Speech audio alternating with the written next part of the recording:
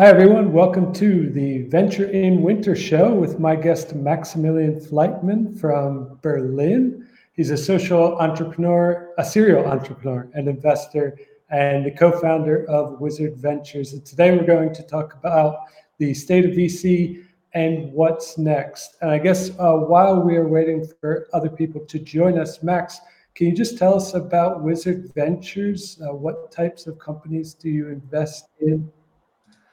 Yeah, sure. Thanks for having me on the show.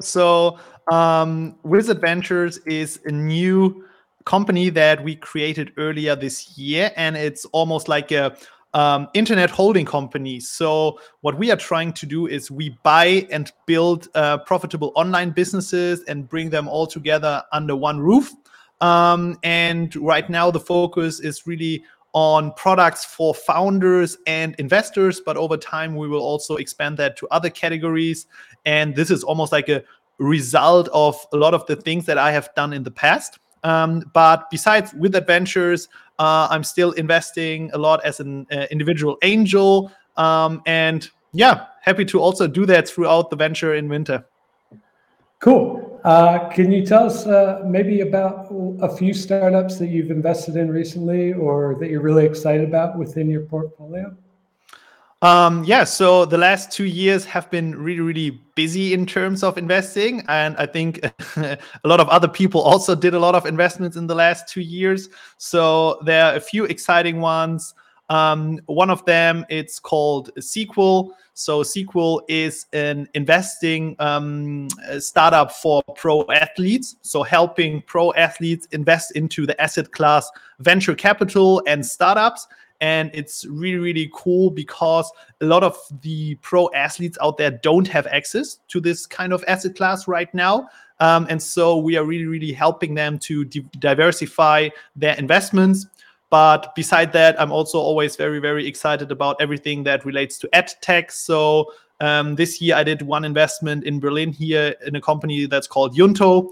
And it's like a B2B upskilling startup. So helping companies bring their employees to new skills and really teach them new stuff through world-class operators from other companies like N26, Google. And this is all like very tech-enabled and software supported. And that's also a really, really cool investment that I did. Very cool. It sounds really exciting. And so let's dive into the agenda for today. We're, of course, going to talk a little bit about you and your experience as a founder and investor. Then we'll go into the current state of VC, who's thriving, who's diving, what do investors want now, and what should founders do in the current situation, and maybe what should they be thinking about doing in 2023. At the end, we'll have a Q&A, but if anybody's watching us live and has questions about a particular topic, we'll be happy to answer them during the show itself. So I got the chat box from LinkedIn and from YouTube. So please send us in any questions you have, or if you have questions that are not exactly on the topic we're talking about at the moment, just hold them to the end. We'll have time to get to them, hopefully. All right, so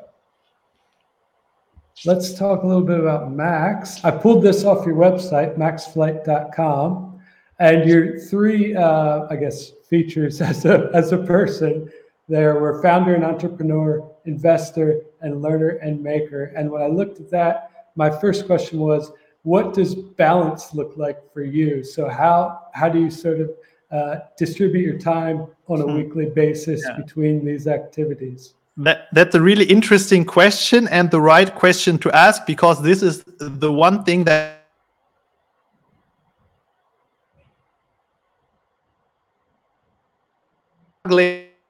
roles and balls is what is really, really hard for me, because over the past I'm always more tending towards a yes than towards a no, especially if someone comes up with a new great idea. I'm always, okay, let's just do it. And then I end up with all the different projects at once. So I'm trying to be a little bit better about this in 2023.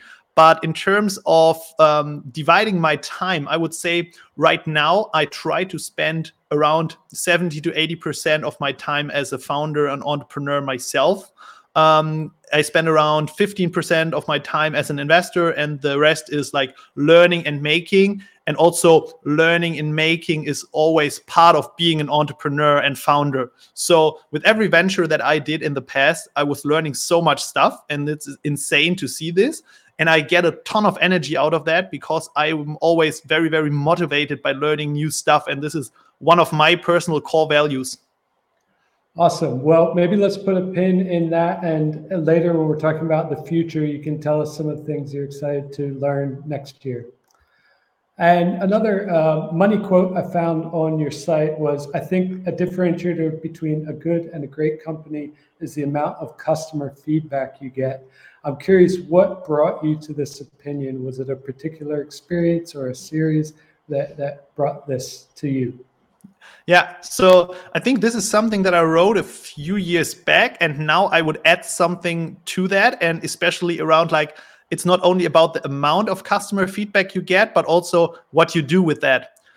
So I think this is really, really interesting because especially for people like me who are very product focused, there's one huge risk in creating a company. So I obviously love to build a product, and I can envision a product myself.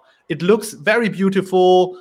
It has nice features, but in the end, if no one uses and buys my product, it's worthless.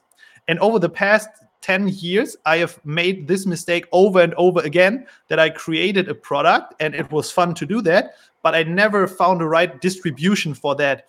And often it was also the problem that I wasn't really sure what the customer wanted to have in the product. So it was just my assumptions inside the product, but not like the actual customer feedback that was driving the product. And if I'm now creating a new company, I would do two things. So first of all, I would try to speak as much as possible with my customers and try to really sense what the product should look like and what features we need. And B, the thing that I need to focus on the most is distribution, marketing, and sales. Because this is, in my opinion, the hard part of being an entrepreneur and founder. Building a product, you will always get that done. But really bringing it towards the people and telling the world about this is what matters and what differentiates a good from a bad company.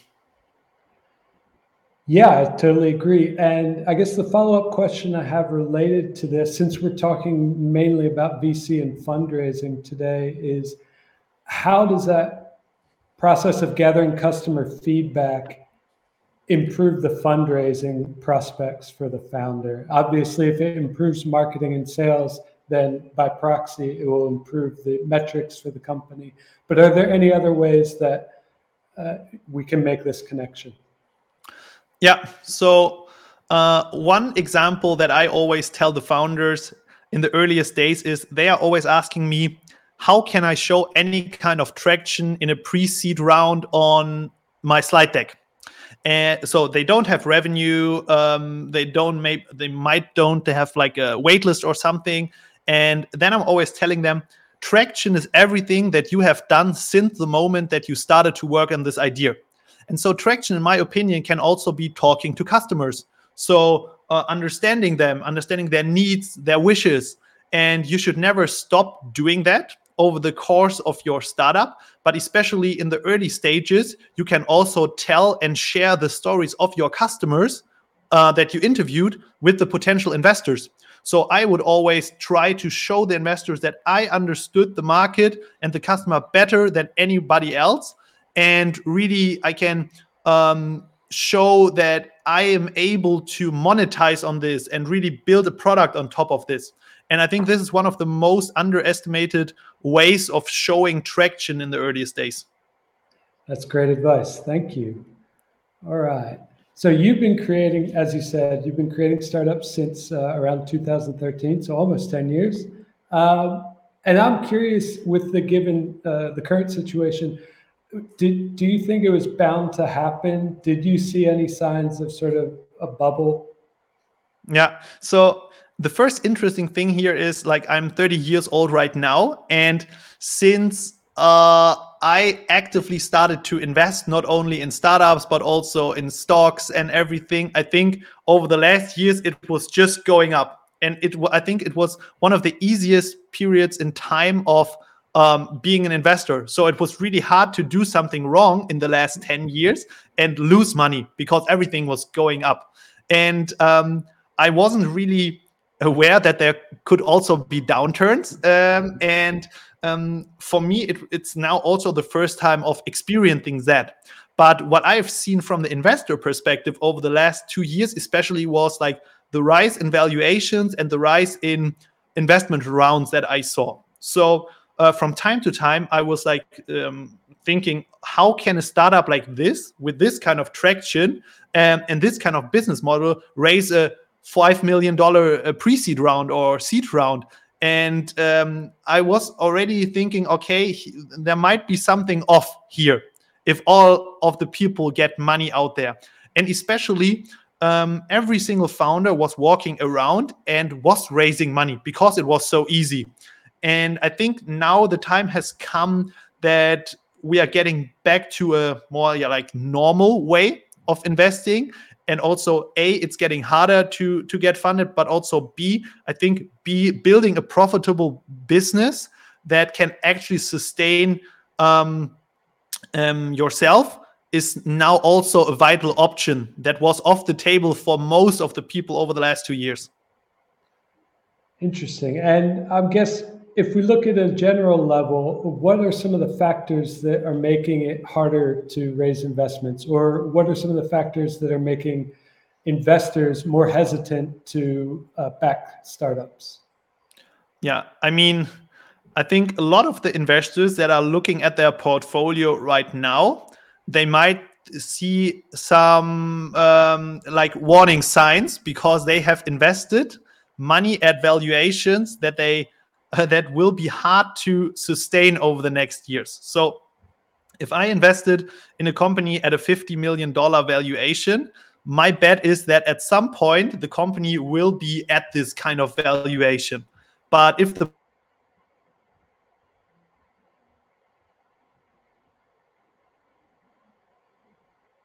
to be at the valuation, and I think over the last 2 years, especially, there was this big hype, and valuations were ramping up really, really quickly, and especially also with every single round, investors were paying these high valuations. But now we are moving back to a more normal like valuation level, I would say. And also on the second side of things, a lot of investors that I talk to get a little bit of pressure from their limited partners because they are asking now some questions on, okay, why did you invest $10 million in a company that has zero revenue at $100 million valuations 1 month after starting the company or something? And so the GPs now have to focus a little bit more on actual metrics that can show a sustainable business. Yeah, that makes a lot of sense. And we're going to get into basically all of those topics in a little bit more detail in the upcoming slides. So the first graph we have is the global investments by quarter over the last couple of years. And it looks like we're sort of moved back to 2018, 2019 levels. So as you said, do you think this is more of a return to normal? Was 2021 the abnormal part of this history? Yeah.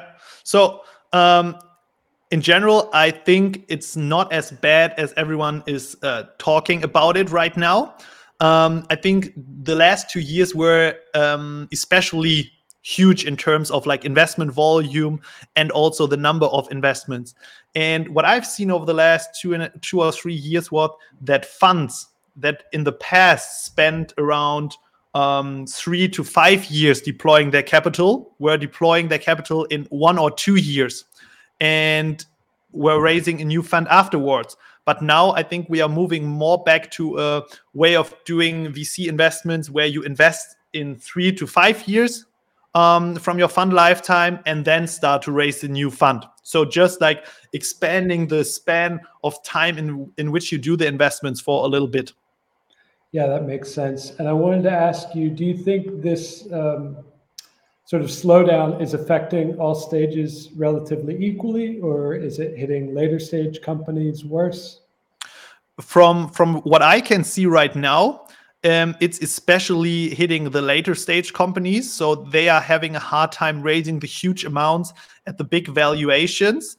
So a lot of like the later stage investors try to work even more with liquidation preferences at the moment and trying to get a little bit of a security net or like return on investment kicker through that. If I look at the early stage deals, I see still a lot of deals that are done from the VCs, but also especially from the angel community. And I think this is something that is also really interesting, that I think for a lot of businesses that could raise from VCs in the past 2 years in the earlier stages, they are now focusing more on angel investors. And I think the general like angel investing will ramp up quicker right now and take a little bit of the portion that was deployed from the VCs over the last 2 or 3 years. Yeah, let's dig into that a little bit. What do you see as an advantage for, I guess, for the startup founders taking from an angel investor versus going the traditional early stage VC route? So in general, I don't think it's because it's an advantage right now that they are raising more from angels, but it's more in a way that they can't get a proper VC round done right now, so they have to take some more angels on board. But in general, I am a big fan of angel rounds, especially if you're doing like a pre-seed round, because with angels, you can test a little bit more in terms of your business model and also the things that you are doing, because angels are investing their own money, and that means they don't have a signaling risk for the next round. If I'm already taking on VC investors in my pre-seed round, and they are not doing their pro rata or investing again in a seed round, every other VC that would like to invest will ask themselves, why aren't they investing? They still have so much money in their fund. So where's the red flag here? And this is always a risk that I tell founders about if they already start raising from VCs from day one. So might be an option to also just do the angel round before that. Yeah, that makes sense. Are there any differences in regards to regions that you operate in, EU versus ES, US versus any other global regions you'd like to talk about? Yeah, so the statistics that I've seen show that the decline in Europe is way quicker than the decline in the US in terms of deals and deal volume. And I think this is just the case because from my perspective, US investors have always been a little bit more risk-taking. So they were always investing in more riskier businesses without revenue or anything. And so I think this is just natural that they still are doing more deals and riskier deals with worse metrics than the counterparts in Europe. And for example, especially in Germany, I think a lot of investors are very like risk averse. All right, that makes sense, I guess. Let's move on to alternative forms of investments. We've already talked about angels a little bit, but as VC investments sort of constrict, are there other types of funding that are filling the gap? Yeah, so the best form of funding, in my perspective, is customer revenue. And I think we lost a little bit of that over the last few years because raising money was so easy and everyone was doing it. And so you had this like big check in your bank and you could just spend it without focusing on actually generating revenue. I think it's healthy that we are moving back towards a system where you are actually focusing on the user, creating value for them and getting revenue from them to fund your business. But that said, doesn't mean that you don't need any kind of external investment to get your business off the ground. So I see like more active angels that will fund a little bit of the gap.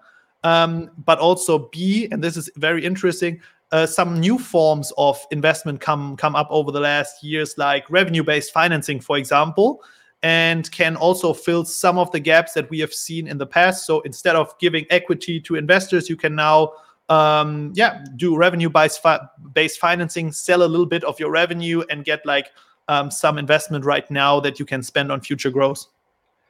Yeah, and I guess this is a good place to talk about like sort of bootstrapping. And also I had a follow-up question about crowdfunding. There's sort of different ways for startups to gather early rounds, smaller rounds directly from retail investors, depending on the region.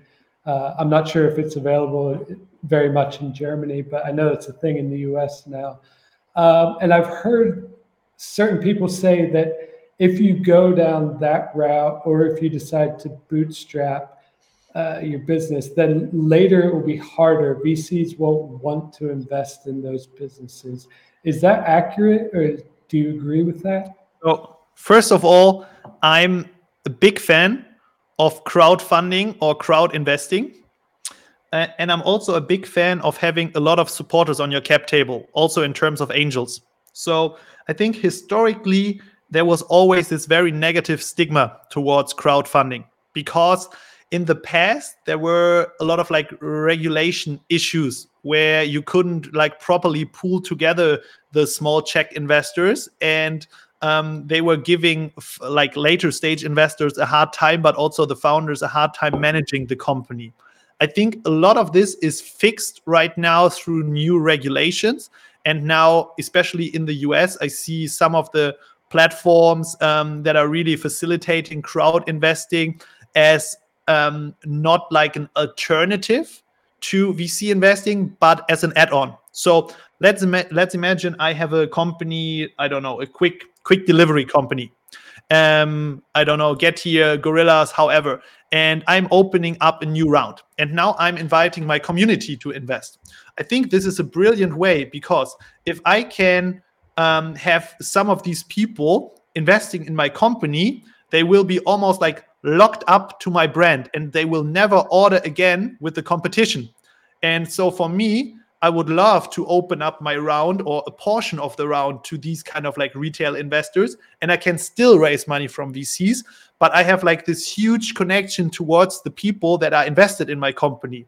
And this can work very good on the B2C side, but I've also seen some examples from the B2B side where you can almost use your investors, like your retail investors, as a marketing channel, because they will for sure will tell everyone inside their company, but also their friends, about your product, because they are a proud investor.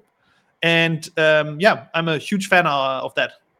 Yeah, it's exciting. And it's just, I mean, it's a great way to get sort of that flywheel of growth growing. And it reminds me, I started out a couple of years ago working marketing in a crypto startup during the ICO boom. So it has parallels to that. And, you know, that energy of getting crowdfunding through your community is very electrifying, I guess, for a startup. But just a small side note on that. So this was my perspective as a founder. I still think in terms of retail investors investing in startups as a very risky asset class, I think we still need to do a lot of education about that. Because for me as an angel, I learned over time that I can only properly invest into startups if I diversify my portfolio and have at least, I don't know, 10, 20, 30 portfolio companies. And I also think that the retail investor needs to understand that, so that no one just puts all of their savings into one startup and thinks, okay, now I will become rich or something. And so I think it's still missing a little bit of the education part, but hopefully we will get there over the next, 5 to 10 years. And what I can see in the US already is that also tier one VCs think now quite positively about crowd investing and are happy to share a portion of their allocation towards the community, because they see this like big lever of also decreasing marketing costs to acquire new customer or retain customers. Yeah, that's interesting. All right. I guess we already touched on a couple positive aspects of this, but what do you think about the quote there? This may in fact be healthy for the startup ecosystem. Are there any other possible positive outcomes that could come from this slowdown? Yeah, I agree 100%, because in the end, every business out there should be sustainable at some point and make profits. And it's okay if you are not making profits from day one and you are investing to get the profits in the future. But in my opinion, it doesn't make sense to put millions and millions of dollars into ventures that can never be profitable in the future. And this is what we have seen over the last few years in some cases. So I think if you are focusing a little bit more on your unit economics from day one, this will be very, very healthy for the future. All right, we've already discussed some of the alternative funding strategies, so we can move on to who's thriving or diving. Now, this chart is focused on Europe, and it's on VC activity over the past on a yearly basis. So actually, it doesn't look that bad, right? It's still well above 2020. It's down from 2021. Can you give us sort of an on-the-ground snapshot? What's the mood in Berlin and the EU market? Yeah, so in general, I think over the last year there were a lot of like negative thoughts out there, fears, and I can totally understand that. But from what I'm seeing, it's not that bad, to be honest. And the decline that we are seeing here, I think the reason for that is also has two reasons. So one of them is VC investors, and they have more dry powder than ever inside their funds, are just slowing down with their investments because they want to observe the new normal and adapt to the new normal. So if we see a decline here, it doesn't mean that they are not investing anymore, but they are maybe like moving from an investment period of 2 years or 3 years to 5 years. And this is normal that it's now flattening a little bit. And the second thing is, if you think about the LPs in VC funds. So I don't know, the big pension funds are investing hundreds of millions of dollars into a VC as an asset class, and they have these kind of ideas about their own asset allocation. So let's imagine we have 1 billion to deploy, and we say we want to invest 10% out of that into venture capital as an asset class, so 100 million. And on the other side, we are also investing in the public markets. Now, what we have seen over the last year was that the public markets were declining. And so also the value of the position of the LPs was declining quite quickly. And now they were overexposed in the VC as an asset class because the VC as an asset class wasn't adapting as quickly in terms of valuations as the public markets. And now the LPs were calling the GPs and said, hey, it's better if you slow down a little bit on investing or don't call the next capital out of our committed capital. And I think this is just like a normal adaptation phase. All right. Well, thanks. That spread shines a little bit of light on what's happening behind the scenes and what's leading to this. All right. So next up, we have a chart about how hard it is to raise funds. And it was a survey of founders in Europe, and 82% say that it was harder this year to raise funds from VC than last year. And I guess we've already touched on this a little bit, but maybe 2021 was abnormally easy. And from your experience, in what ways has the fundraising process become harder for founders? Is it a matter of taking longer, needing to talk to more funds? Yeah, so I think 2021 was abnormally easy, almost like a walk in the park for a lot of founders out there because there was so much money that needed to be deployed. So I would agree on that. And for what I'm seeing right now, good founders and good ideas will always get enough capital for their ventures. I think in general now you have to adapt your storyline a little bit and also focus more on actual numbers instead of the big vision or the story that you are telling. So maybe in 2 years ago you could tell about how you will change the world, but now it's more like what is the plan to do that and the next steps that you are taking. And so I would suggest every founder who's fundraising at the moment to focus a little bit more on that. And then in the end, less investors are investing at the moment, I guess. So I think it is a good idea to talk to more investors in your fundraising process. So instead of, I don't know, talking to 30 investors, maybe talk to 50 or 60 investors, and you will still get a positive outcome. All right. And I guess as an investor, if you had a founder in your portfolio whose startup had already raised pre-seed, but now they're in a situation where they're looking to raise their seed round, what kind of advice would you give them for getting it through this harder, longer process? Yeah, first of all, I would encourage them to expand their runway as quickly as possible, because we don't want to get into a situation ever where you are running out of cash and need to fundraise really, really quickly. So maybe you had a runway of 10 months left. I would encourage the founder to, I don't know, cut a little bit of costs and expand the runway to 18 months so that we have enough time to do a proper fundraise. And even if the metrics or numbers are not good enough yet, we still have a few months left to work on them, improve them, and then raise the funding. But giving us time is the first and most important factor. Yeah, that makes sense. All right. Do you think that there are any particular industries or segments who will do well in this downturn or will thrive in 2023? Do you have a crystal ball? Yeah, I wish.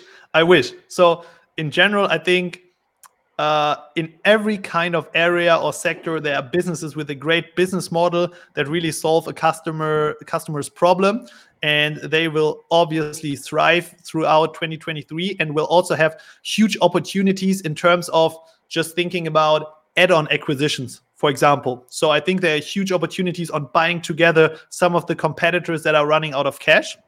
I think segments that are quite hard right now are everything that relates to e-commerce and D2C, because they were booming through COVID and really scaling up everything in terms of their internal teams, but also marketing and everything. And now after COVID, no one wants to shop online anymore, or not as much as before.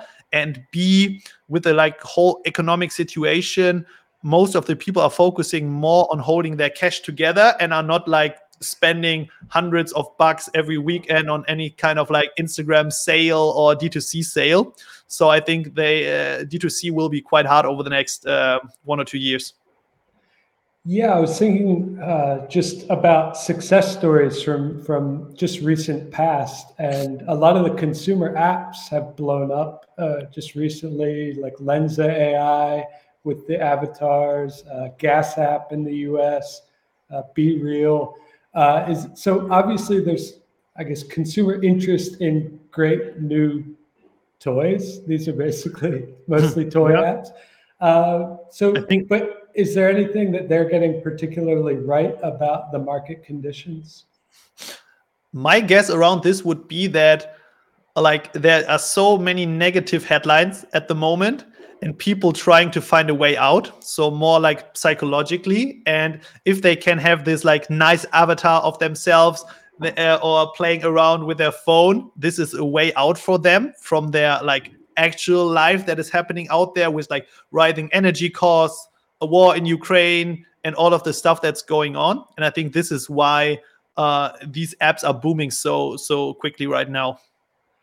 I guess while we're on the topic, we would be remiss to sort of gloss over the generative AI space, which is so hot. Do you have any super interest in that? Do you see any great product potential in general in this?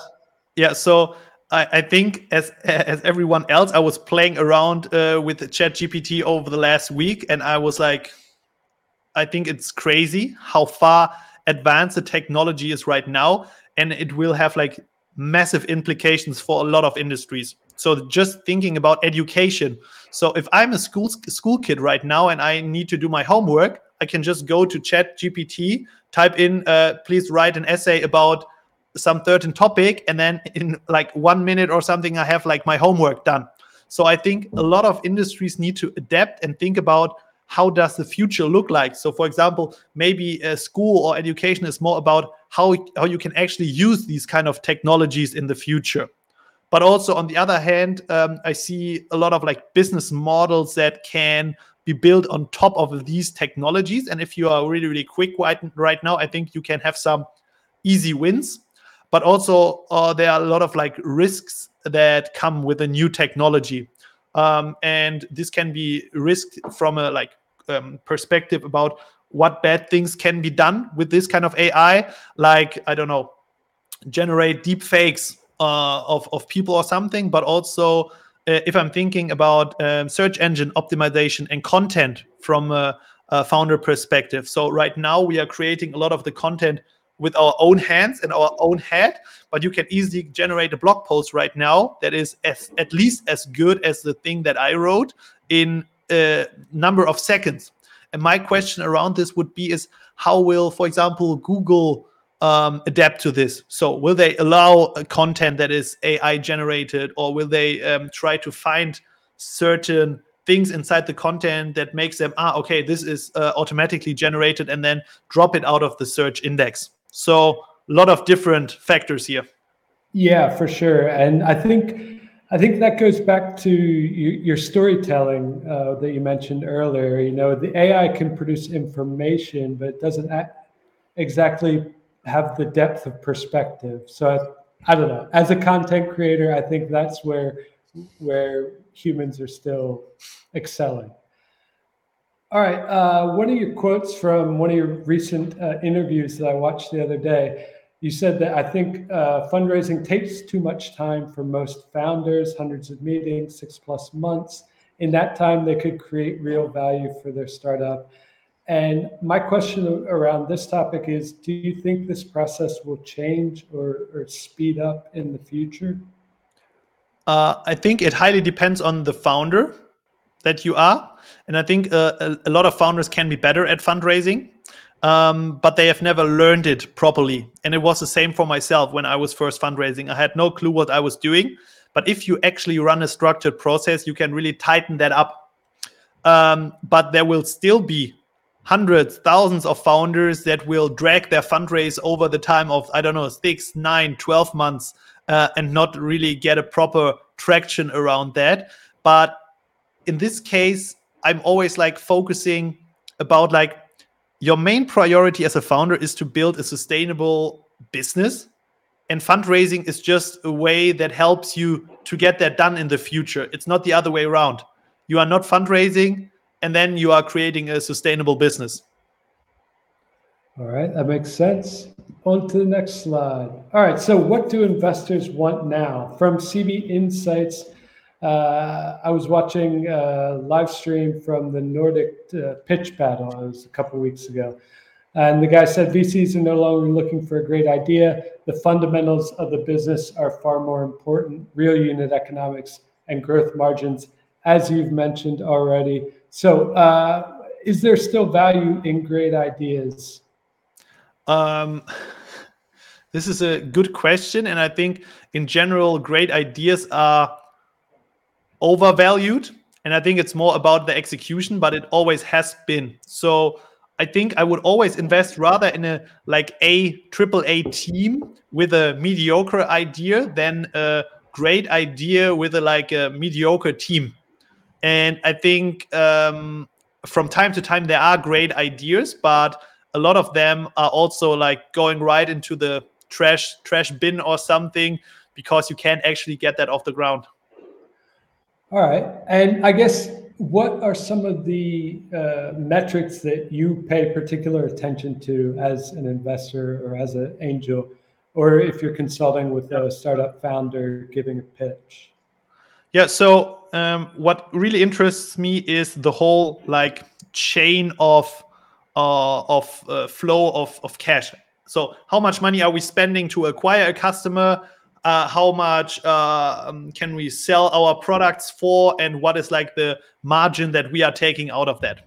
And if this is a very positive, if the margin is positive and we earn money on everything we sell, this can be a really, really good business. But if we are losing money on everything that we sell, I might try to optimize that first.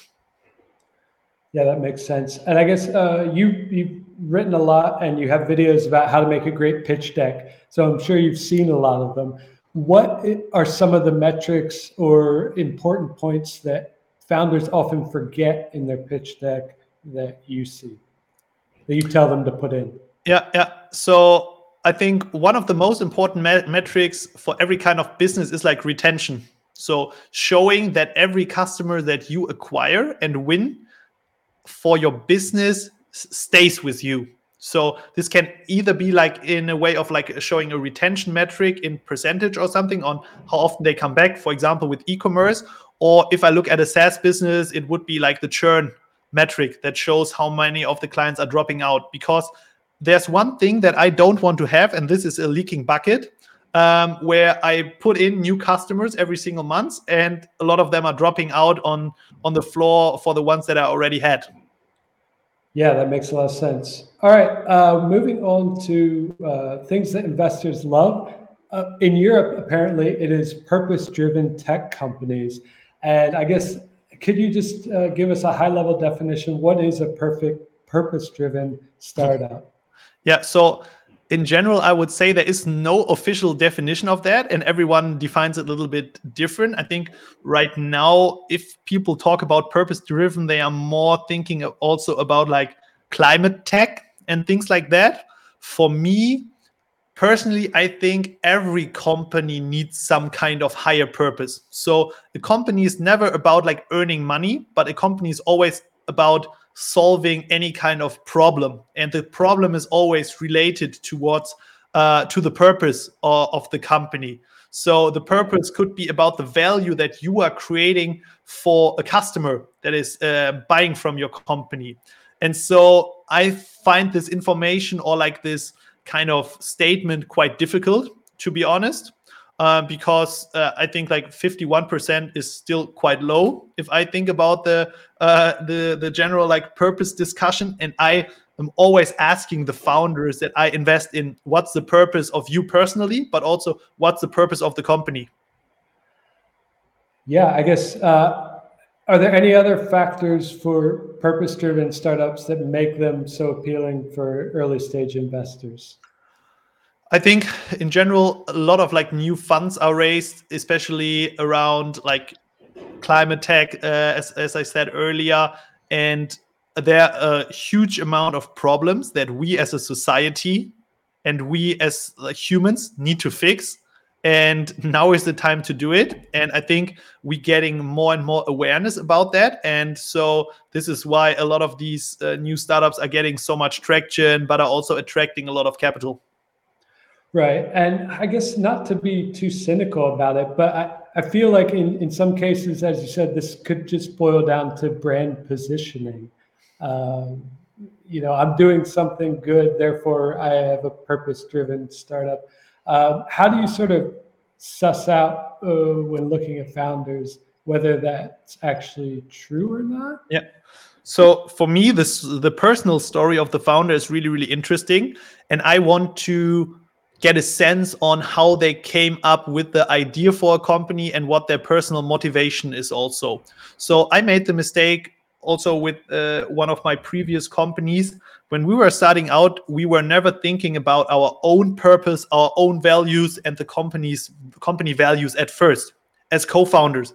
And we were just going from step to step to step, and realized, I don't know, a few years in the process, oh, we are not aligned anymore in the things that we are doing. And then we sat down and talked about all of these things and realized, okay, this is what causes a lot of the issues inside of our company. And now I would always start with that first if I create a company, or also a company that I invest in, really understand how everyone in the company ticks and what drives them. And if you can get that done in a proper way, and everyone ticks in the same way and has the same shared purpose, the same shared values, then you see how like powerful this is and how quickly you can scale as an organization or as a group of people. Yeah, that makes a lot of sense. All right, so that's also good advice for founders. So we're moving on to what should founders do in the current situation. We've already mentioned about traction and metrics instead of ideas. This is from Founder Institute. Do founders have to think differently now about prioritizing traction? Yes. So as I said earlier, in the past 3 years, it was more about telling a story and creating the fear of missing out. And now it's about like creating actual numbers and showing that to the investors. Right. And I guess looking at this chart, they've got on their website certain buckets for each stage, metrics and traction that startups should have. Is there a particular stage where it's sort of harder to make that next step up given the current situation? Or does it just depend? Yeah, I think like the earlier stage, pre-seed and seed, it's still something where you, with your personality as a founder, can convince a lot of investors. But especially the step from seed to Series A now becomes a little bit more difficult, because if you don't have paying customers, if you don't have good retention numbers, your customer acquisition isn't working out, you will have a hard time finding someone who takes the bet on you as a company and you as a founder. Makes sense.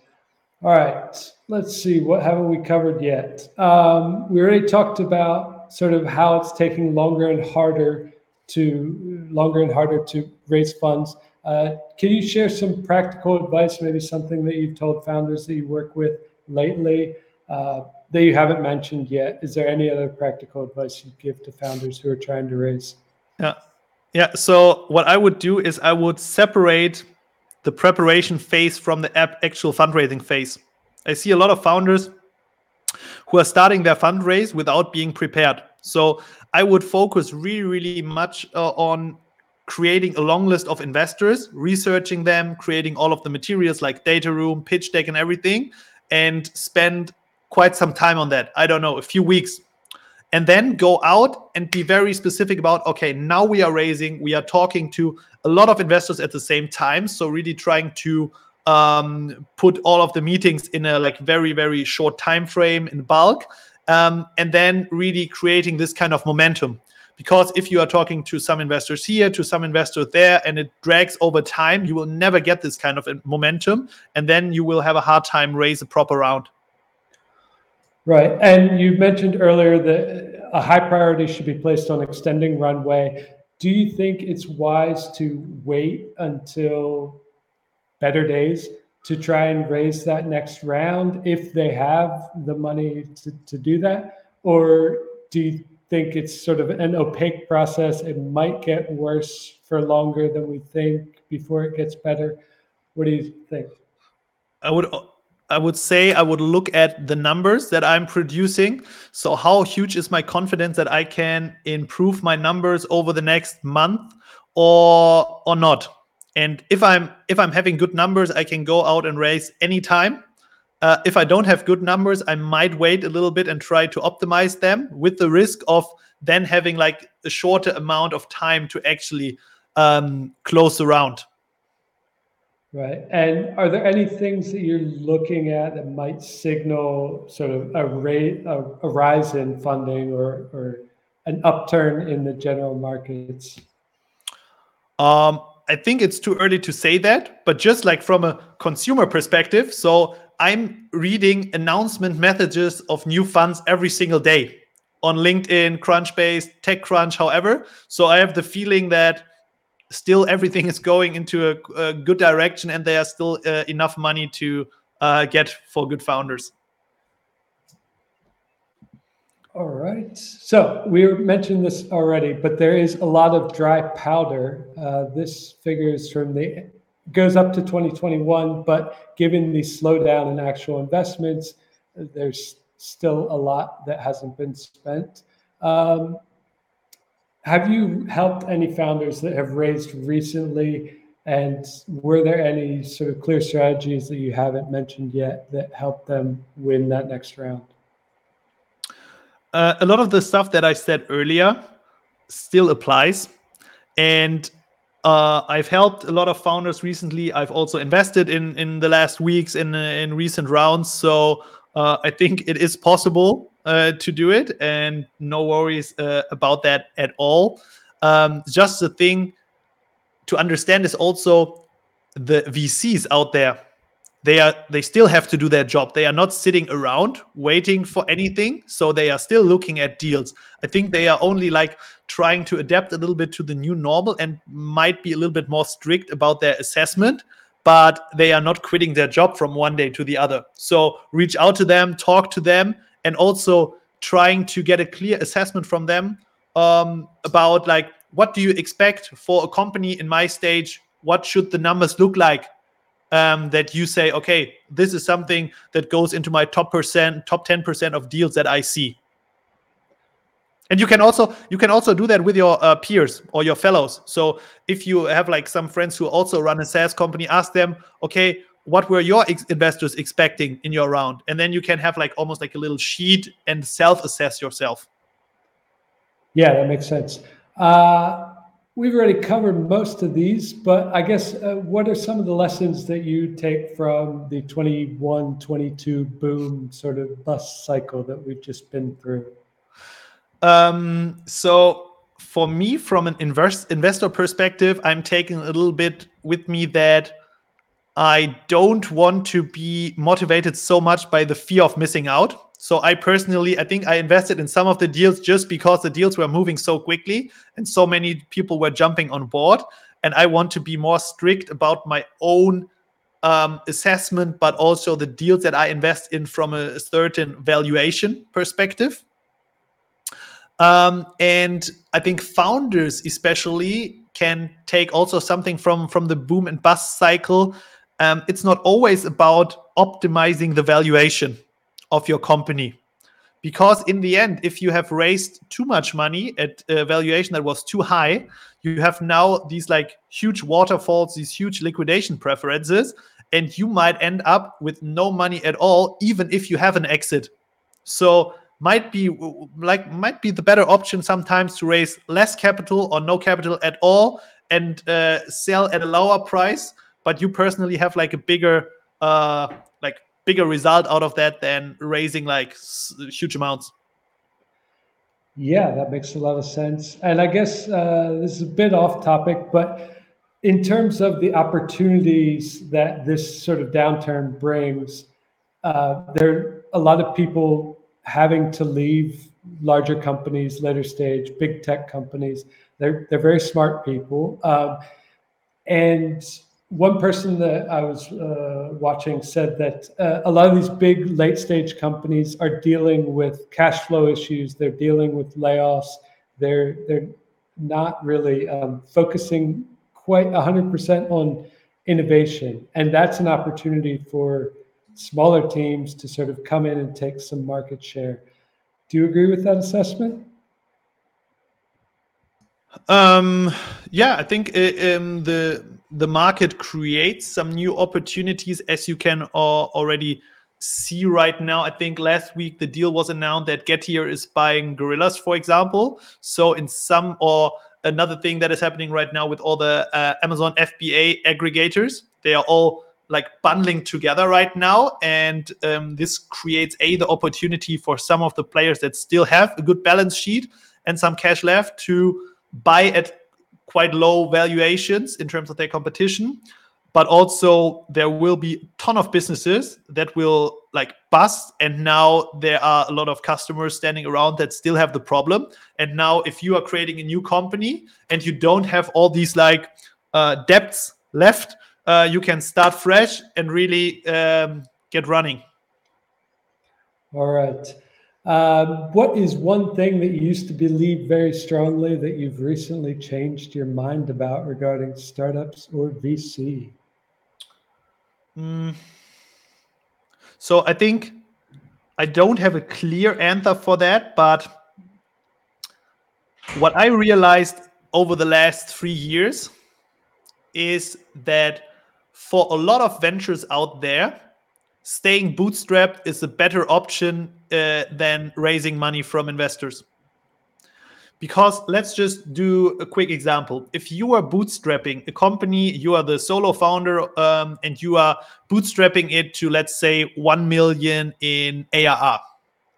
At the current valuations, you might sell, you can sell the company at, I don't know, 3 or 4x to your ARR, so 3 or 4 million. And that's also made possible because we have new marketplaces out there like MicroAcquire where you can sell small businesses.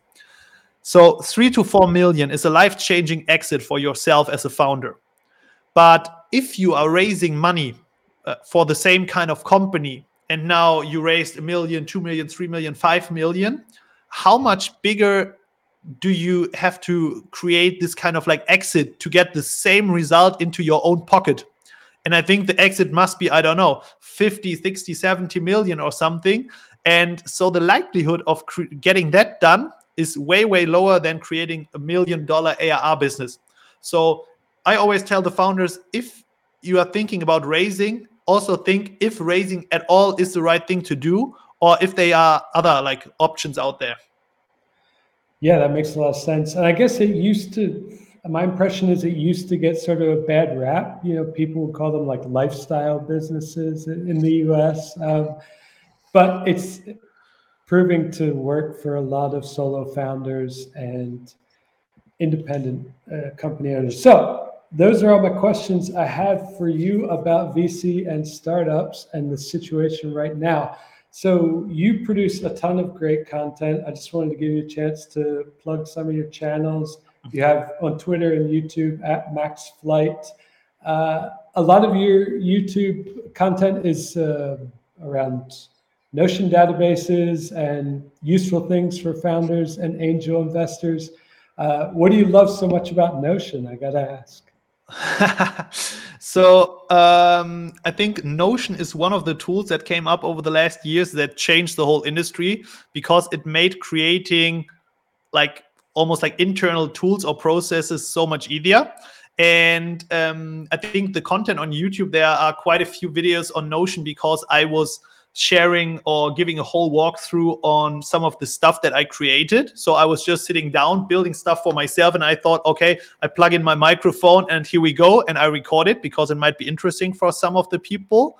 And this is what I do with all of this, all of the things. So I'm just sharing my experiences, my learnings, and I want to inspire the next generation of entrepreneurs and like save them from some of the mistakes that I did in the past.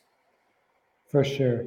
And I guess the only other follow-up question would be, you create a lot of useful things for base templates. People can check out the templates for startups. Do you have anything cool, info products or other products in the pipeline for 2023 that you're excited about? Yeah, there's a ton of stuff that is coming up. Right now, we are working on a product that we are releasing, I think, next week that helps startup founders find the right investors, because I still think the research process is quite annoying and really, really hard to create your long list. So we are creating a new and easier way compared to, I don't know, using other platforms out there that you pay a big buck for, and making it really accessible for everyone. Because I believe in terms of fundraising, this is a thing that most of the people underestimate, proper preparation for that, and also creating a proper long list of people as you would do for your own sales process inside your company. Awesome. Well, follow Max, keep an eye on basetemplates.co if you're interested in all those cool products that will be coming up. And that brings us to the end of the show. If you have any questions, shoot them into the chat. I don't see any that popped up during our conversation, but we'll give it a quick minute just to see. Max, thanks so much for sharing your time. And it's been... Thank you so much. This was huge fun. Also, thinking about a lot of these recent trends in the venture industry. If you are in it like 24/7, you miss out on some of the stuff that you showed here. And this is really, really interesting. And I still believe like the entrepreneurs and founders that are out there, they are really driving the change in our economy, in our society. And these are like one of the boldest people out there. And I'm trying everything to support them. And I think if you are out there building something, keep on doing that, because it's really, really cool. Yeah, for sure. Well, thanks so much. We'll wrap up here in a second, but I did just want to give a plug for our next event. Will be early next year, late January, early February. I'm going to be hosting a roundtable with some product managers and also investors where we'll talk more in depth about product metrics that investors like to see. So keep an eye on Parallax socials for that. And once again, Max, thank you for your time. Thanks. Have a good time.